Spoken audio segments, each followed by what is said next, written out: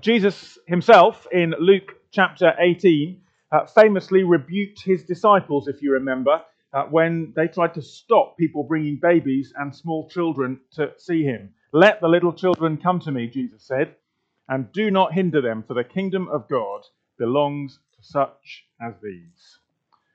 What does this and these other things that we've been reading today mean for our practice of baptism in the church? If you were here last week, if you weren't, you can find out things online, and it might be worth doing on this occasion. In our short series on the sacraments, we were thinking about the meaning of baptism, this visible symbol that Jesus has given the church for all of his people, the once and for all sign of belonging to the people of God in Christ down through the ages. So if last week's question was, what is baptism? Then today I want us to think a little bit about the when, the how, and the who. The how is relatively straightforward, to be honest, so I'm not going to labour that one. Baptism is with water. You need to get wet. How much water is a little bit debated, but I want to say much less important. And while there are people in churches who insist that dunking is what is needed, and others who insist that pouring is better, it's hard to prove either of those things from the Scriptures, which is why in the Church of England we don't make a hard and fast rule. You need to have been baptized with water. And as long as the baptism is set in the context of faith and is in the name of the Father and the Son and the Holy Spirit, as commanded by Jesus in Matthew 28, then we are good to go. The who is also, I think, pretty uncontroversial, at least in principle. As we saw last week, baptism is for all of us who are Christian believers. All Christians. The phrase that Paul uses in Ephesians chapter 4 is one Lord, one faith, one baptism. It's for every person who is part of the household of faith. All who are included among God's people in Jesus Christ. Because as we heard last week also from 1 Corinthians 12, we were all baptized by one Spirit to form one body. And the baptizing with water is the outward sign of that. All Christians, no exceptions. If you're a Christian believer and you haven't been baptized, please do speak to me later on. I'd love to talk to you about that. And so then we get to the when. And we do need to think about this one a little bit today.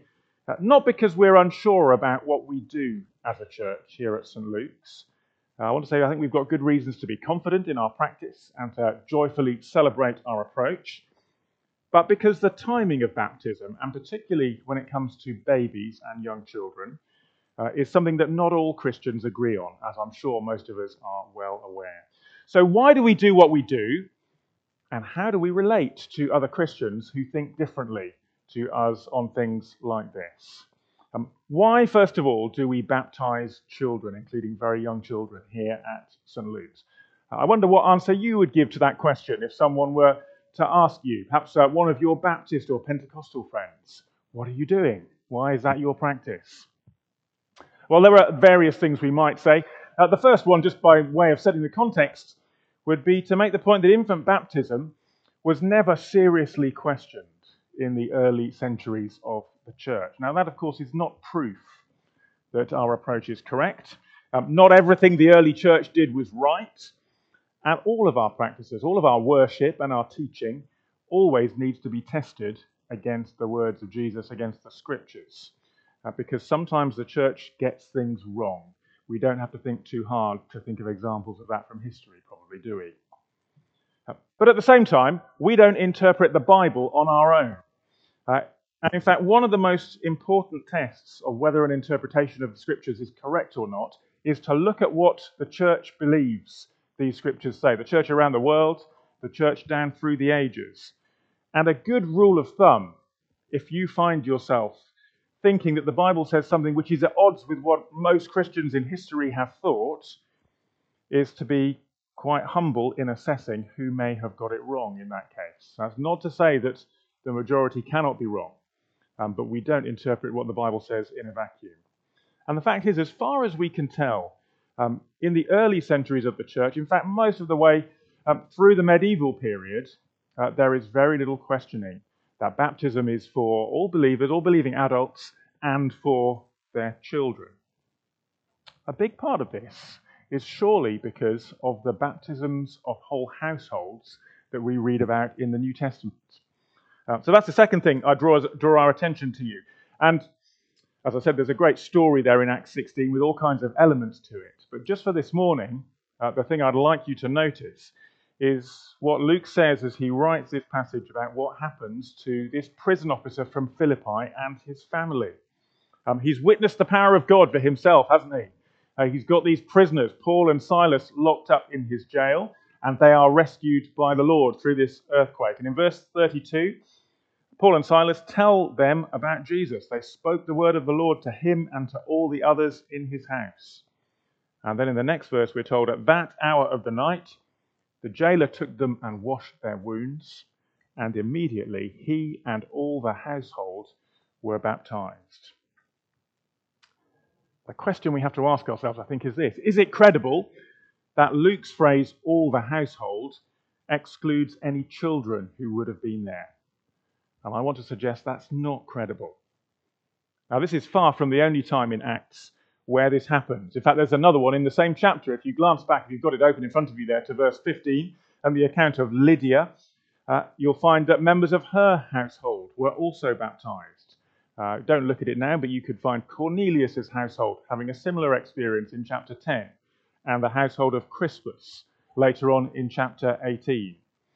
In the modern West, this society in which we live, this culture that we have grown up in and been formed, we are quite used to thinking about life in quite individualistic terms, aren't we?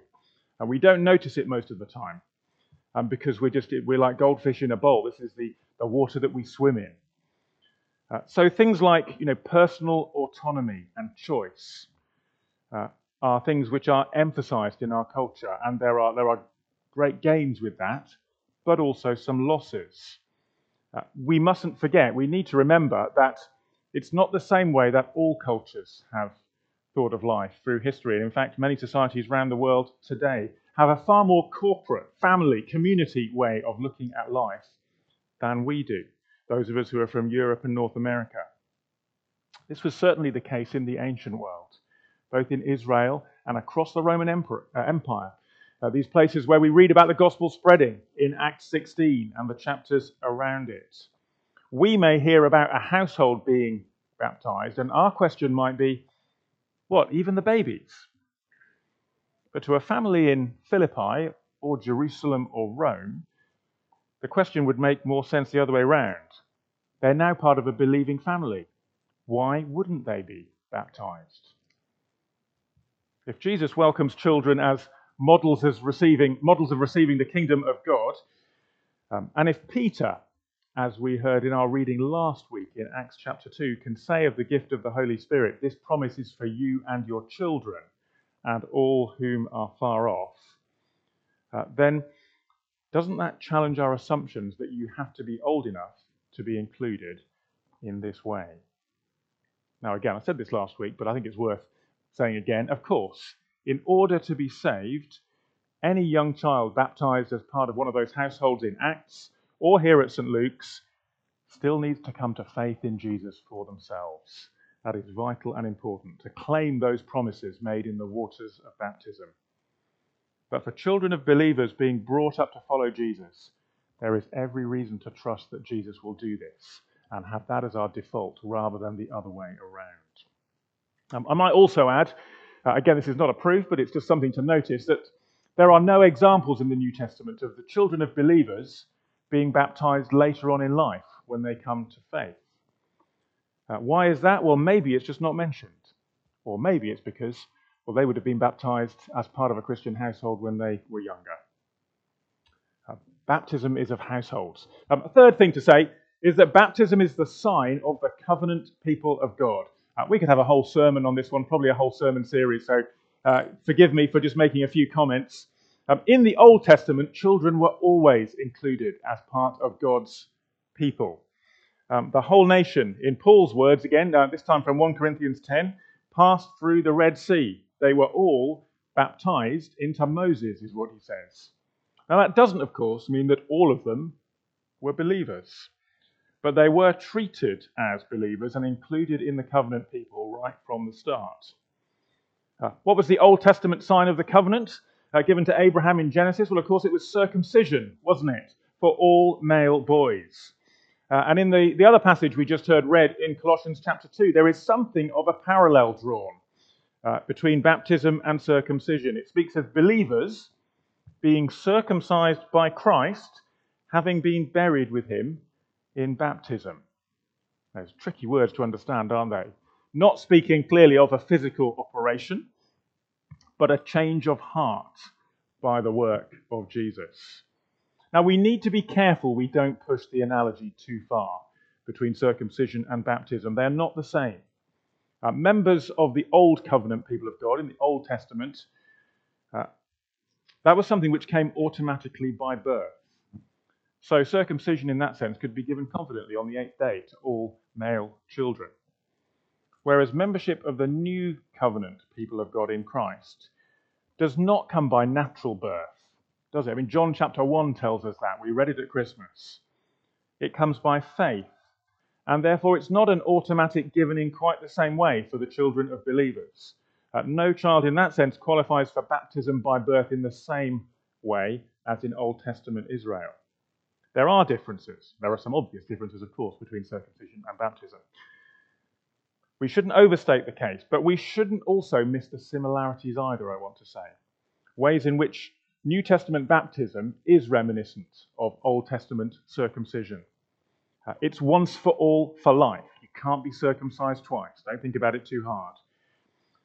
It is the visible sign of membership of God's people on earth. It reminds all its recipients, all their lives, of the promises of God that he's made towards them. And in fact, in some ways, the most helpful way in which there is a parallel between the two in the Old Testament is in the circumcision of the two sons of Abraham. You may remember Ishmael and Isaac, and then the two sons of Isaac, who again you may remember are called Esau and Jacob, in obedience to God, perhaps rather than the more general later circumcisions in Israel. The natural children of Abraham and Isaac were not the automatic heirs of the promise, if you remember. In each case, it was the younger son, Isaac and then Jacob, who inherited the promise by the direct intervention of God. The Lord knew this all in advance. Their parents didn't. And so both sons in both generations were to be treated as heirs from the start by their parents. And they all received the signs of God's promise, even though for some of them it would turn out otherwise. In some ways, that's quite a helpful pointer to the way we think about what is happening when we baptize babies in the font over there at St. Luke's. We're not making assumptions, but we are trusting the Lord for his promises. And so the last thing I'd say on this, fourthly, is something about real life. How do we treat our children? We treat them as believers as they grow, don't we? It makes sense for us who are part of God's people, who've come to him by faith, who've been baptized, to bring up our children as believers, to treat them not as unbelievers outside the church until they've made a specific decision for themselves, but as believers belonging in the family of God, unless and until they make a specific decision not to believe, which we pray will never happen. That's not just a statement of what we should do, by the way. I think it's a statement of what most of us who have children in the church actually do. You know, when our children were very small, it's quite a while ago now in my case, will be for some of you as well, we read the Bible with them. We taught them to know God as their Father, that he loves them. We taught them about praying to him, and we practiced that with them. We brought them to church every week because this was their family. Not a family we hoped that one day they might be able to join to, but the family into which they had been born, because it's our family. Again, it's a corporate thing, isn't it? When do children of believers become Christians? Again, you may have noticed this in your own children. It's really hard to tell, isn't it? The faith of a 3-year-old looks very different to the faith of a 6-year-old, or a 9, 12, 15, or 18-year-old. But do we want to say that the younger ones cannot have faith in Jesus? I don't think that's something we can say at all. And so, in addition to the evidence from the Bible itself and from the history of the church, I want to suggest we have another practical reason for baptizing children as well as adults. Covenant, household, what the church has done around the world, real life. Well, if those are reasons for baptizing children, and I imagine they're also prompts for much more discussion, let me finish with a few obvious questions that you might have, we might have, as we think about these things. First of all, some of our brothers and sisters take a different view, don't they? So what do we say? And just to make it clear, I imagine that will probably include some of us here today as well. And that's absolutely fine. People come to St. Luke's and are part of St. Luke's for all kinds of reasons. And it may be that your background is in a different denomination to the Church of England. And it may be that it's a denomination where you have to be at least a teenager, if not older, to be baptized. I know there's quite a number of people at St. Luke's for whom that is true. And therefore, maybe this is one area where you still have some questions about why we do what we do. I may have answered some of them this morning, but I doubt I've answered all of them. I want to say, number one, if that is you, you are very welcome and fully part of St. Luke's. You do not have to think the same things about baptism to be part of our church. Number two, if you have children, you don't have to have your children baptized if that is not something you are completely comfortable with. I've told you why I think it's a good thing, but it's not something that we're testing people on in any way. Number three, I'm not interested in making you an Anglican, which may shock some of you. St. Luke's is a Church of England church. That is who we are. And so there are certain, you need to understand the ways in which we do things. But I want you to know Jesus and to follow him here at St. Luke's. In fact, I spent some time this week in preparing to speak this morning, chatting to a friend of mine who's a minister in Leicester of a church with a policy of only baptizing believers when they're old enough to make a profession of faith for themselves. I just thought it'd be interesting to have that conversation, to tell him what I was going to say and to ask him what he would say. And in particular, I asked him what was behind his conviction in not baptizing babies, but only baptizing adults. He said a lot of things. One thing which struck me was the focus on repentance and baptism coming together. He said, baptism is a sign of faith, and so we wait for the signs of faith. Look, for the reasons I've said and others, I don't take the same view as him. But this is not one of those things on which we need to reject those who disagree with us and say, we're not partners in the gospel or anything like that. Really important. I'm not saying when we baptize is unimportant. It's not one of those things which doesn't matter at all. It does matter, but the way in which we practice this is not something on which the Bible is so clear that getting it right becomes a matter of salvation or division. We need to know what we do, why we do it. We need to commit to it. Church order is important. My friend's church has an ordered way of how they do baptism, and so do we. We can continue that debate while being confident of what we're doing. I want to say I don't think either of us have a knockdown proof for what we think. There is no killer verse in the Bible either of us can point to which just clears this one up once and for all. And so there does need to be a little bit of humility in this particular discussion. That's the first thing. Second question, what about when people get their children baptized, we've seen it happen, and then they're never seen in church again? Doesn't that make us doubt whether it's a good idea to do this? Well over 100 years ago, one English vicar, back in the Victorian days, described what he called the strange and painful sight of people standing up in church as the sponsors of a newborn child, solemnly professing their desire for holy baptism, their determination to renounce the world, the flesh and the devil, their steadfast faith in the creed, and their willingness to obey God's holy will, whilst they know, and everyone else in church knows, that they neither do nor intend to do any of these things. Familiar, isn't it? We've all seen it happen from time to time. And I suspect this is one reason why some Christians prefer not to have their children baptized. And one reason why some of my Baptist and Free Church and Pentecostal friends say to us, "What are you doing?" And all I can say is this: drives me mad when I hear of churches baptizing babies of visitors who otherwise never come to church, pretty much. It's a contradiction, in fact, for someone to visit a church for baptism and then not remain part of the visible expression of that which they've just been initiated into. And it's why if someone ever comes to me or to Tom, and they're not people who we've got to know through the church because they're not part of St. Luke's, and ask about baptism or christening, they sometimes say, we will never say no. But the first step in the process is always to invite them along to church and give them a chance to spend some time here and become part of the church family. I want to say in the end, the fact that infant baptism is sometimes misused doesn't mean we should give up on it, just that we should be really careful to practice it well. And then thirdly, that question which you may have asked or you may have heard others asking, isn't it better to give children the chance to make up their own minds when they get older? And again, that sounds persuasive, doesn't it? Because none of us know what our children will decide to do when they grow up, about faith, about marriage, about careers, about all kinds of important things. But as I said before, the key to our approach is to treat children within the church as part of the family until or unless they decide otherwise, and not therefore to deny them the visible sign of being part of the people of God. It is wonderful and good when someone who's grown up outside the church comes to faith in Jesus and is then baptized. What a great time of celebration that is.